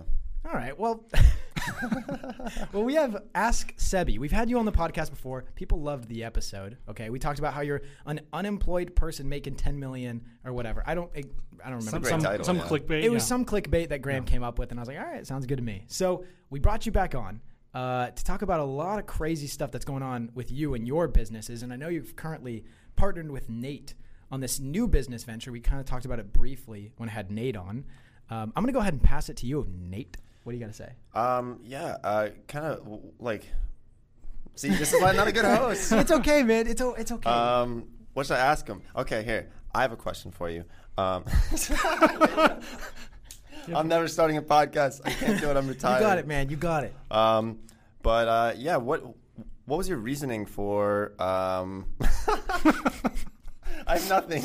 I believe in you. Okay. Actually, tell us about the company that got acquired by a firm, because you're so stealthy about that, and I didn't even know that until last year, and nobody knows that because he's so quiet about it. Yeah, so we're basically helping people attending coding boot camps get loans, because coding boot camps is one of those like weird things where if you attend it, there's a very high likelihood that you get a very high paying job. So I think a lot of people who are not in the New Yorks and the Bay Areas of the world, or even LAs now, you don't realize that tech jobs can pay an absurd amount. Like a lot of people in normal places view six figures as kind of the dream, and oftentimes that's kind of the starting point for a lot of software engineering roles, and we're trying to help people get into these programs because they were otherwise expensive. So basically it was a lending platform for that purpose. Okay. So you were like tech lead kind of in a way. Not really tech lead, more so like kind of a firm or like a SoFi, like getting a loan in order to attend the program. I think tech lead is selling you his course and his life. So for and some his reason, coins. it's hard basically to give loans or to go through the underwriting process or whatever. Exactly. For these So loans a bank for doesn't know people what to that do. aren't making money yet. Exactly. But for people that go through this coding boot camp, it's almost guaranteed that as they get out, they have a very marketable skill. They can get a high-paying job. So you guys were providing loans for people to attend those coding Is boot it camps. a tuition loan or is it like a loan? So those were tuition loans, but it wasn't, because these aren't like technically like colleges or traditional ones. They're more like secondary programs. So the hard part was making sure that we weren't financing bad programs. So a lot of these, okay, so it depends. So some of them are very good in that they're focused on you getting hired and actually getting a good job, and they have a good track record. A lot of other copycat ones were like, okay, you can charge people $21,000 or $17,000 to teach them the bare basics, and there's no risk on their end. So we need to make sure that we weren't funding those. Oh, so it depends on actually the boot camp that these people are going to. Yeah, so we were trying to go after like the Harvard and Stanfords of those programs to make sure that people had a higher likelihood of getting employed afterwards and also being able to repay the loan. And these weren't loans that were backed by the government or anything. No, not these at are all. just purely... It was peer-to-peer lending. Wait, so how are you... Okay. How are you kind of like evaluating the sort of like the credit risk or like the default risk? And were you shipping that risk off, or you just like bringing it all on yourself? So we were just a technology platform, so we were not taking on the credit risk. We were a platform facilitating everything. And then also the risk, it was more so looking at the results of those coding boot camps and how they previously performed. So some of them, like again, if you don't have a track record there, not that good. If you're someone who has a tendency of placing people at these high-paying jobs, then that's a lower risk. But the idea is that you might be very smart, you might be underemployed right now. Let's say you're working at like McDonald's or something, but like you are actually smart. But without that actual education, then you have it's a very hard path to get into that traditional role. And by going to this program, it can tangibly increase your income from $30,000 to let's say $80,000, $100,000. But you might not want to pay that up front, or you might not have the ability to get a loan off it. And who were the typical lenders? Was it just like random people that had good money, or was it like businesses or banks? Yeah, a lot of the lenders were not banks. A lot of the lenders were pretty much other tech people who have oftentimes seen the ability of tech to like kind of change people's lives. And also just some other people who are arbitraging too, because they were like, well, I can make 8% here. And it makes sense because the credit risk feels relatively low. And that was kind of the rise of the Prospers of the world, where there were a lot of like peer-to-peer lending platforms taking off. And then that got acquired by a firm? Yeah. How much was the acquisition for? I can't say. But where did your role fall into place in this? It was pretty much a bit of everything. So a lot of kind of marketing, partnerships, a bit of product. Like as a founder, you're not really doing just one thing. I think a lot of people, when they think of jobs, especially like traditional corporate jobs, they're like looking very much like, okay, I do this. Anything beyond that, I'm not interested in. I'm only hired for this. And that makes sense when you're an employee. But when you're like a founder, or when you're like working with Graham, for example, you're probably doing a bit of everything, right? Yes. Like it's not like Graham's hiring you to edit. He's like, all right, cool. Can you also send this email? Can you take out the trash? Can you pick up this package for me maybe? You taking out the trash for Graham? No. I've never taken out Graham's trash, but I have visited the postal office for him. Yeah, so same idea. But that was a while ago now. That's like 7 years ago now. So, and then transitioned into YouTube. So why did you pivot to YouTube? Because I feel like when someone exits a company, then I feel like they just go on to their next startup. And I feel like YouTube is sort of, I've never seen that really. So ironically, YouTube was initially I was debating turning that into a next startup. So I pretty much got very obsessed with credit cards. I kind of realized how much value you could get from it, because for me, as someone who grew up relatively, like I would say lower middle class income, I never thought I'd fly business class or first class for that matter. So seeing how you can actually use points to do it, and I'm like, oh wait, like instead of just turning those points into $700 in cash, that can be a business class flight that would otherwise cost $7,000.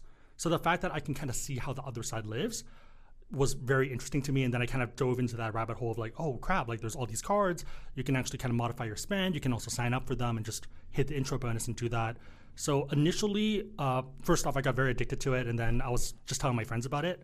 That's kind of how that whole thing happened, where I spent like 30 minutes to like 45 minutes talking to a friend about like the Chase Sapphire Reserve. It's like, hey, you need to get this card. It makes so much sense. And then they were like, all right, cool. And then next time I saw them, they're like, hey, can you explain the card again? I'm like, no. So I was like, okay, I'm just going to make content. It's like, first, at a minimum, it's going to be a friend who watches it. If they need to watch 10 times, great. But it's like just explaining the idea that like this is a no-brainer as long as they're not overspending. And worst case, you can downgrade this into a no annual fee card. So that was kind of the starting point. And then, just started making more content. People were interested. And then I was surprised that I was getting a lot of smart comments too, because I associated YouTube with like dumb comedy, for lack of a better example, where like the prank type stuff more than anything. So just to see like actual like professionals and smart people coming in and say, oh yes, I did this trip. I did this trip. That was pretty cool to me. And then initially that whole thing was because I was also doing like a blog where I was trying to make the next like nerd wallet. Yeah. So how many credit cards do you have? Because I know you have a lot. I'm saving that for a future video. So I need to. Dozens, at least, potentially. Yes. Many. More than 30. And now I know you're going into like a lot of startup investing and stuff like that. Can you tell us a little bit more about, I remember last time we talked about the business you just discussed, what has changed since the last time we talked? It was probably like 10 months ago. Yeah. So, which business? Like the startup investing business? Or it was the one that got acquired by a firm. It was the lending one. Yeah. So that was like 8 years ago. That was like a while ago. Yeah, we talked about that in the first ever Iced Coffee Hour episode. Yeah. So I ended up starting another company recently with Mandy, my co-founder, that's basically helping content creators work with startups for equity instead. The idea being that a lot of companies just can't pay what creators are worth, especially because personal finance rates might be more expensive than people realize. And then the other half of it is that we have seen so many of these companies go from, let's say, a 50 million valuation or 80 million to a 2 billion or 1 billion valuation, like a unicorn. So if you think about it, like we're actively helping these companies 10, 20, 50x in value, but oftentimes when they come to us in the early stage, they kind of do the opposite. They're like, we can't pay that much because we're an early stage company and we'll pay you less now, but maybe we'll pay you more in the future. And like, you don't really want to take that handshake agreement because first off, they might not necessarily pay you more. And secondly, maybe it just doesn't make sense for them to do that. So it's like, okay, cool. How do you like incentivize creators to have that upside? So that's the equity component. And then in addition, recently ended up starting a rolling fund with Nate O'Brien. The idea being that we end up seeing a lot of deals. We were doing a lot of angel investing anyways. And by having this fund, it basically means that we can help either high net worth individuals invest and get access to these deals that they otherwise wouldn't, or creators who just don't have the time, right? Because creators, even if they might be interested in getting their hands dirty, they have so many different things they're working on that investing is this whole other thing that maybe it's not worth their time. Yeah, and sitting in on meetings too. Like I've never run syndicates, but you've run many of them that I've been in, and I can imagine how sort of just much of a headache it is to round up influencers to get them on a call with the founder, and then have the influencer do some level of due diligence, and then so it's definitely the fund made a lot more sense. And what about the public companies, like the bigger stock market? How when that goes down or when that's struggling, how does that affect the private companies, the stuff that you guys are more in tune with? Yeah, I would say that funding slows down, but good companies are still getting funded. I think the problem is that a lot of private investors look at these public companies as multiples. So for example, if you were making a mattress company right now, you're like, okay, cool. Who's the whale in the space? Casper. If Casper's not doing well, then your upside is so minimal as well. So that's kind of the big risk there, unless you have some other like twist to it or like something else going on. So 8 Sleep is one where even though they are a mattress company, they're more so a technology company because they have cooling, they do a lot of data stuff on the back end. They have like the SaaS play where they charge you a monthly fee to get your information and stuff. So I think like it just depends on how you position it. But I would say generally a bit of a pullback. Yeah, it sort of trickled down. Like it started with, say, November when Elon and Bezos and some of those big guys started selling a lot of their public shares.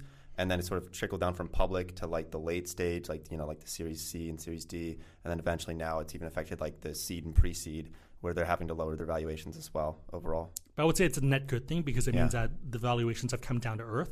I'd say before that, like in the last, especially last year in particular, a lot of valuations were in like the absurd range where it was like pre-product, pre-idea, pre-anything. It's like 50 mil valuation. Yeah, pretty much. How do these companies even come up with their valuation? Like, do they just say, oh, I think this company is worth this much, and then it's kind of like it establishes its own market, and then people are like, oh, I'm willing to contribute this amount of money at this valuation? Or is there actual like statistics or data to back up each valuation? So I think some people will say that it's the probability of you becoming $1 billion company and like how you want to price that. I'd say it's more so just what people are willing to pay, right? Like if you're someone whose last startup was Wealthfront and you've done well, you have a good track record of like founding these $1 billion companies and making people 10 to 20x back, people happily invest at a higher valuation. And then if you're someone who's like fresh out of school, then it's probably going to be a lower valuation. Or if you don't have a track record. So just because a company is valued at a high amount doesn't necessarily mean, you wouldn't say accurately represents the chances of this company becoming $1 billion business. No, I think if anything, sometimes the higher the valuation, the harder it might be to hit the goal to keep raising money. So one of the things with startups I think people get like confused with, especially if they watch a lot of Shark Tank, is the whole like focus on necessarily cash flow. They'll be like, oh, like what's your margin on this? What's your cash flow? And it's like, yes, that's important for certain things like D2C, where like if you're selling a can, that matters a lot. But if you're doing software, oftentimes in the early stage, it's about acquisition and whether you can like grab the market and you can kind of figure out how to like turn on more profit, like levers afterwards to make it so that you are more profitable. So like if you look at like most companies early on, like Amazon's a good example of this, where like for a long time they were like, other people's margin is their opportunity because they wanted to keep expanding. And then that's kind of how they got into their position. But if you look back into like the finance, like news shows, like 20 years ago, talking about Amazon, everyone thought it was a joke. So it's a tough thing, I think. What's the biggest factor you look at on somebody, let's say it's a kid who's 18 years old and they have an idea and they're trying to raise at a $25 million valuation. What's like the biggest thing you look at to say, okay, this is the person that is going to do it? Yeah, I think a lot of it is, so I think the three criteria, as most people say, are founder, so whether it's the right founder, whether it's a market that you think is growing, and also whether the product is good in that market.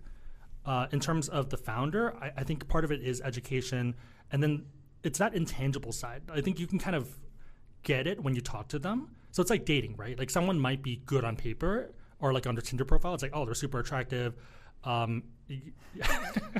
Hey, you too, Nate. You don't elbow me. That's you too, Nate. Come on. It's every single little criteria you want, like, oh, okay, cool. But like maybe when you're talking to them, the chemistry's not there, or you feel like they're not worth their time. Yeah. Interesting. Yeah. So for the person side, there's that. Industry, obviously, is that space growing? Is it something that is in need of disruption, or like is like, or maybe it's highly competitive? Like if you're launching something that sounds like a Me Too product, then that's very tough. And then also the product in that space, how it does, relatively. Jack, do you have any You seem like you're angel going investments? I kept thinking. Do I have any angel investments? Yeah. I've made one angel investment in this company called Good Cash. And I saw the pitch last time, Carrot, the people throwing this event, why everybody is here filming with us.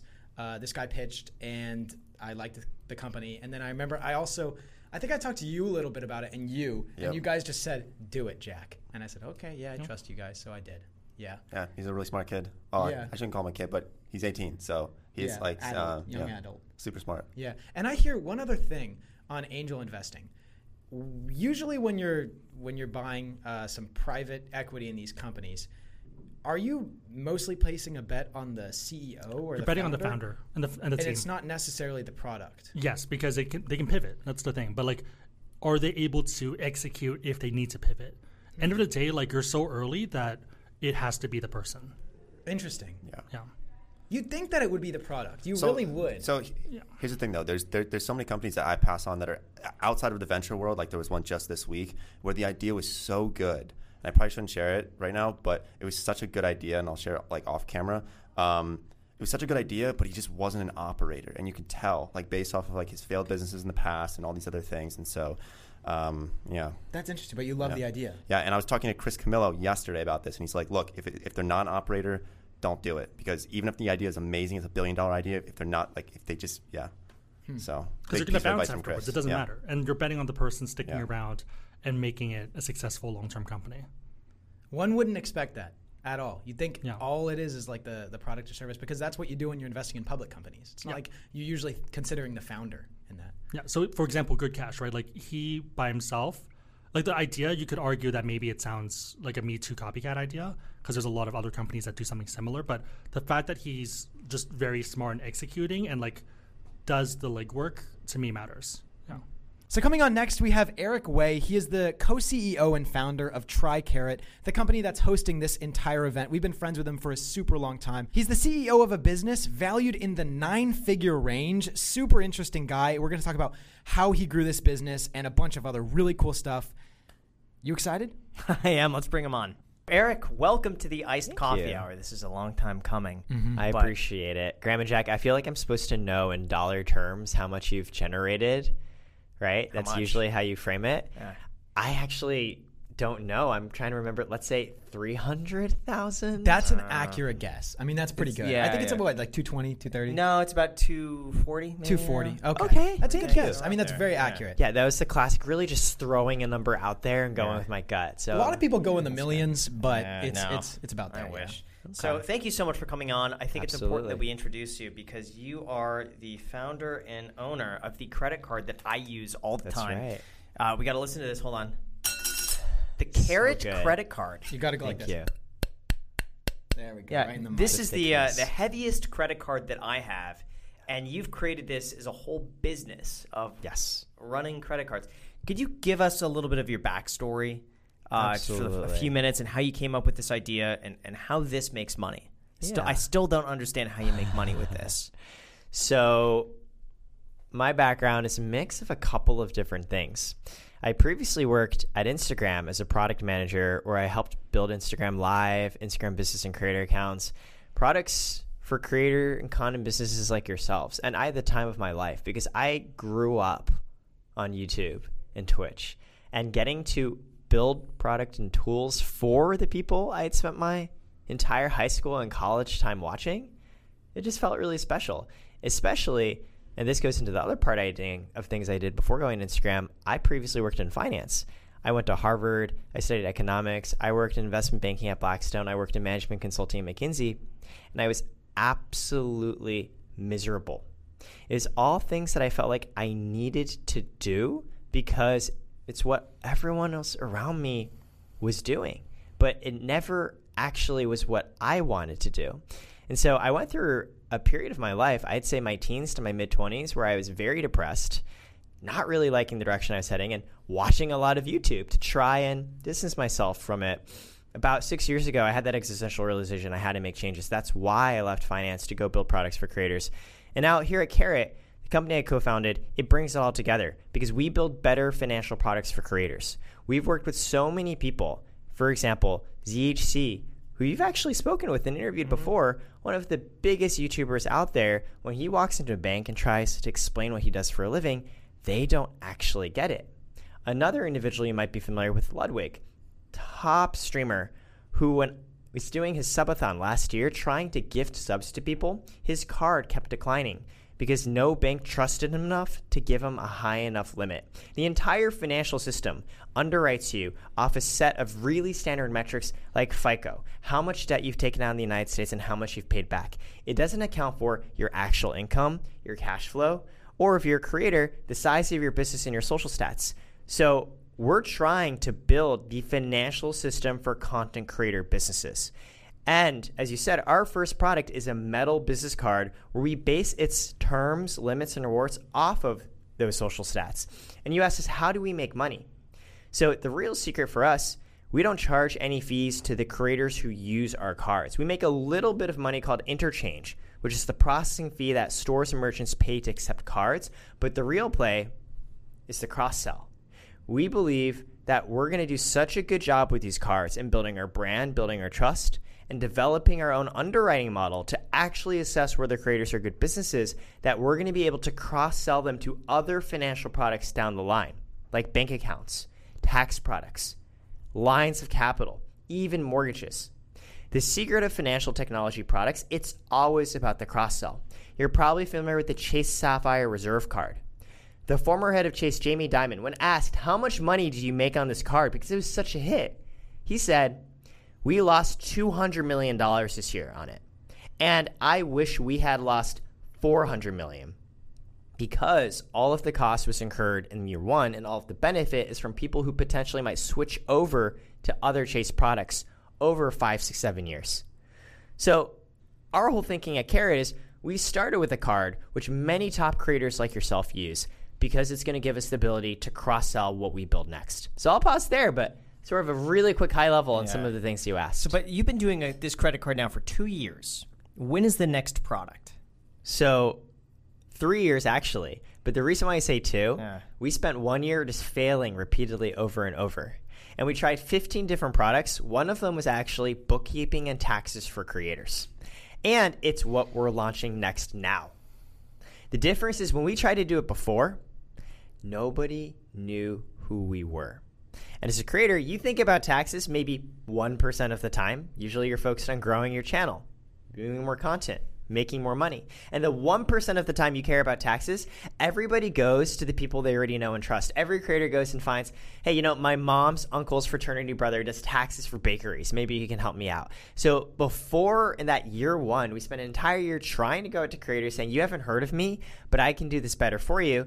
And everyone either being that 99% of the time when they didn't care or that 1% of the time when they did, they already were like, hey, I know somebody who can do this for me.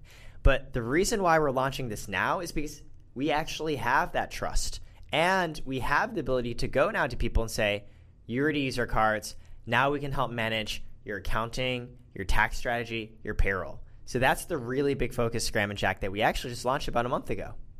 Who's doing that? How do you vet these people to make sure they're good? So there's really 2-3 things you care about when it comes to your bookkeeping and your taxes. The first one is it accurate? AKA, if it's not, you might get audited by the IRS. And there's so many creators we work with who are issues where they owe back taxes and penalties because they didn't have someone helping them do it properly. The second thing is, does it help you save money? For example, if we went and ordered Chipotle and started eating this here on camera, that potentially could be considered a business expense. And there are many financial professionals out there who don't know the sorts of write-offs as creators that you can actually get. The third thing is responsiveness. A lot of times you're on your own schedules. Both of you are so busy. You need someone who's managing your finances to be available right away. And so many creators, they're so much busier than normal small and medium businesses that whoever they work with, they're not able to actually provide that high quality of service. So on those 3 things, making sure you're not audited, making sure you're getting all the write-offs, and making sure it's responsive, we actually went and hired the accounting creator specialists who were serving our cardholder clients. There were an entire team of people who we were emailing back and forth because we provided cards to their clients. And they'd ask us for statements. They'd ask us, what is Carrot? What is going on? And one day we went to them and said, hey, do you want to just come work for us? Because everything you're doing, let's put it under one roof, where not only are you going to help us provide the best quality financial services to creators, we're also a tech company with engineers. We're going to take those insights and start to build product around it too. So it's not just a pure services play for us. It's tech enabled. It's using the brand and trust we've developed with cards to hire the best people to now provide financial services and start to build product around automating more and more of those pieces. That's the focus now. And again, what's our vision? It's one day every content creator business in the world comes to us to incorporate, to get set up on cards, accounts, taxes, credit, just everything. And this is just one small step toward getting there. Jack, really quick, you pressed record on these, right? Yes. Okay. I was paranoid for a second because I was like, oh crap, was I supposed to do that? Here's Or did he do it? So here's something. We're breaking some news right here, okay? We just wrapped up recording with Jack Conti, the CEO of Patreon. Yeah. What? You didn't click record on those. The cameras weren't recording. We'll get him after this. Are you kidding? No, I'm serious. I just wanted to get your live reaction because I think it would be kind of you entertaining. serious? Yes. No. Yes. It's all right. I can't tell if you're messing because I mess with Jack all We're the going time. to bring Jack back in No. after this. He's still upstairs. We'll make sure. Are you kidding me, Jack? Don't mess with me. I'm here. not kidding. No. Because remember how I ran in because you were Yeah. already in here? I just assumed that you already clicked record on them. I saw you messing with this thing. Yeah, I mean, I turned this on. You don't know how to use that. Are you swear, Jack? You have to I swear. swear on your family. I swear on my family. That's really high I stakes. screwed up. Really? Yeah. What do we do? It's fine. I'm not bothered by it. We could just try again.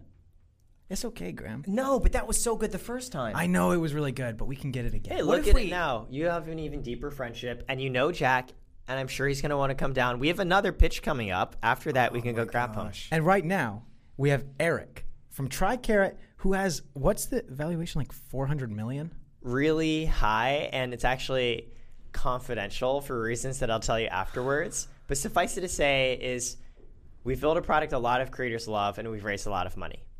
And I'll also say the whole reason why we brought Jack in, and for those who are watching and listening who might not have the context, is Jack Conti, the founder and CEO of Patreon, who's a fellow judge with Graham here on the whole Creator Shark Tank show we're putting together. The reason why we brought in Jack and why I'm excited to bring him back down and have him re-record is because that guy is the great example, one of the first tech CEOs who's also a creator, because he's also a musician. Jack, I think, is actually one of the first CEOs who's also a creator. Mm-hmm. So in a way, I'm just trying to follow in his footsteps. And this is our way of creating by hosting events like this. Let's talk a little bit about this event specifically, because I know with your card, you throw a lot of like different parties and events and then invite every creator. And it's one of my favorite things about the card, honestly. It's the community that you guys facilitate. The perks of the card are obviously, they're great. I love the cash back and everything. Yeah. And obviously like, the fact that it's metal, totally awesome. Appreciate that. I love the events that you guys throw. And let's talk about this one specifically. We've done one like this in the past where it's like a Shark Tank kind of, but instead of the sharks, it's just a bunch of really good creators. And then you bring in other people. What's like the purpose behind these events? I'm sure that they're not cheap. So we once got dinner with Max Levchin, the co-founder of PayPal. And he told us the most important thing around financial products and acquisition, it's actually trust. Think about the financial products you use. I know for myself, the bank I'm on is the one my mom set up for me when I was 10 years old. In order to do something different and something new, you have to have a lot of trust in that new company and what you're doing. And we're building something really new. Financial products for creators. The trust and awareness and education piece is actually the most important. We're not trying to say, hey, we're better than all of the other products out there. We're trying to say, hey, as a creator, you should care about these things, period. Because you're not just a creator and a creative, you're also a business who deserves and needs to be set up on business products.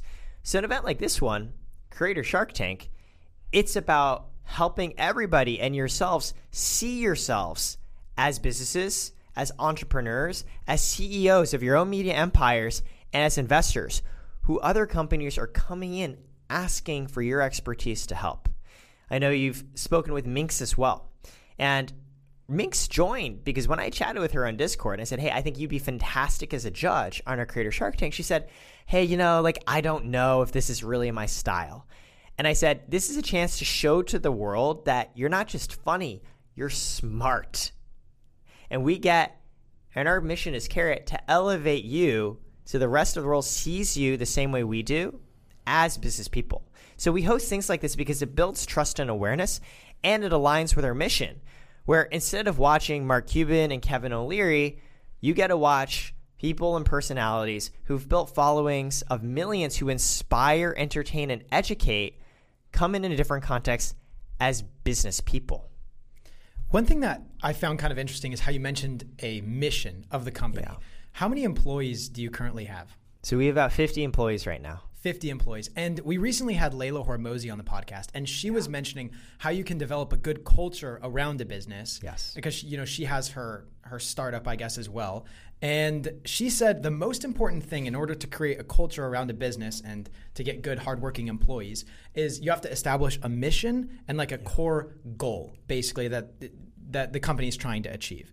And then beneath that, what did she say there was? It was values? I don't remember. I think it was a mission. You have to establish a mission, and then you have to think about every action and value and make sure that every action and value of the employees is serving that mission somehow. How do you establish a culture within your business? Fantastic and how do you find good people to try to emulate that culture? First of all, absolutely love Alex and Layla. Second, the reason why you need a mission, even is looking at super tactically as a startup, why would somebody come work for us when they could just go work for Facebook and get paid multiple times more and probably work less? The only reason they would is they might be really aligned on liking us as people. They might be excited by the prospect of building an early stage company with a chance at upside. Big part of it is going to be the mission. It's the why are you even a thing? Why do you even exist? And when you bring Jack, you should ask him about it. We actually share a very similar mission to Jack, where he's described it as empowering the second Renaissance, right? Many of you are familiar with the first Renaissance, which was a blossoming of intellectual and creative energy. And the thinking is there's going to be another, because when you've made it easier than ever for people to create content and share with each other, there's going to be a moment where the younger generations, they're all growing up, they want to be creators. Making content like this for them, it's going to be as simple and easy as breathing. And then when everybody feels comfortable sharing and creating content with each other, at a certain point, there's going to be like a singularity moment where, boom, there's going to be another inflection point in terms of humanity benefiting from everyone sharing and learning amongst themselves. And so in a way, the mission of companies like Patreon and ourselves is to empower the creators and help make that happen. And the way we see it, as a creator, there's a lot of things you have to do on figuring out how to make content, how to find your community, how to make money from it. We're the ones that want to help you scale it into a business. Anything involving the hard work around managing your flows of money, working with the financial system, working with the government, we want to make that easy so you get to continue focusing on the creative piece. That's not only our mission, it's also why I started Carrot. The best part of what I get to do is spending time with people like both of you, genuinely appreciating and admiring what you've built and just thinking through from my side, is there something I can do to make that better? The impetus behind our very first product, like I said, is people like ZHC, people like Ludwig, who were just suffering really low limits set by really arbitrary banks. And that's what informed the decision to go build that out. And everything we're doing after is based on what you think is important. Do you worry, though, that these banks have these systems in there for a reason? They've been around for a very long time. And by breaking some of those reasons, that maybe you're opening yourself up to some sort of issue. Let's say if a creator charges up the card, all of a sudden their ad revenue goes down, a sponsor doesn't come through, and then they're in a position like, oh crap, I spent $100,000 and I got $20,000. Yeah. Don't you worry about that? That's a Hugely. higher likelihood of happening here. So the risk and reward come hand in hand. People often ask, oh, I assume in starting this company, you must have figured out a way to minimize defaults. No, we have defaults. Absolutely. It's why there's no free lunch. It's why nobody's built something like this before. You can't go and underwrite a brand new population without incurring the risk and learnings around figuring out, oh, here's somebody who I thought was good and they actually weren't. And the only way to build an underwriting model and build financial products for new population is to say, I'm going to underwrite people who I think might default. Because if you only underwrite the people who you think are good, you're just hard coding your own assumptions. You're not actually learning. So the really long answer to your point, Graham, is it's absolutely risky. And big banks don't do it because they already have a proven business model on serving the lowest common denominator of your average American. And what's changing now is financial technology products are becoming easier and easier to build, which means you got to specialize and build it to solve specific problems for specific types of people. You've probably noticed Chime and Step, for example, build to solve problems for young adults and teenagers. Nova Credit is focused on solving the problems of immigrants. There's ones doing that for Uber drivers and freelancers. We're doing that for creators. And yes, in underwriting that new population, you will face more defaults because you're taking on an area that people haven't yet understood. But the hope is, if you can learn fast enough, you now have built a moat that stops anybody else from coming in terms of not only the trust you've built from a brand POV, but literally your underwriting model is going to be better than anybody else's because you've now learned what actually matters and what doesn't. So who defaults? Could you give us like maybe some factors that would play into that, like creators who make riskier content or creators with under X amount of subscribers? Is there a metric? I'd frame it as, where were the areas or populations that we had to learn the most because we knew the least? And it's creators who have now begun to expand their business models beyond just making money from, say, AdSense or sponsorship revenue. It's folks who have built content businesses where, say, now they're selling products and there's inventory risk, right? Then there's a potential outcome where they didn't necessarily know how well they were going to sell, and it didn't end up being as strong as they thought it would. And those were some of the cases where we saw as, hey, we know this is a riskier segment. The upside is also potentially larger too. And we want to go learn and see how we can underwrite. It's probably the same calculus that both of you think about as creators, right? When you've decided, for example, to launch a line of courses, that was a little bit more risk for a little bit more reward. You've actually spoken on your channel about launching your coffee business, and the risks and expenses and tribulations you've gone through are, frankly, probably an order of magnitude more complex and harder than if you stuck to just doing content. But you do it because there's also more potential reward.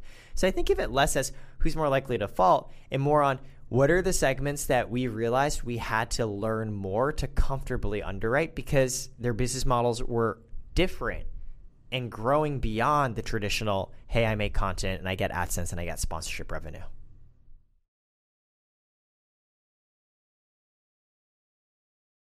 Okay, so it's the night before posting, but we can't forget about giving a verbal shout out to our patrons. We gotta shout out Ben, Ash Moore, Rich Smith, Colin L, Inam Khan with Inam from Investing, or Investing with Inam, Rick Barkley, and Kevin Dunkel. Thank you guys so much for being patrons.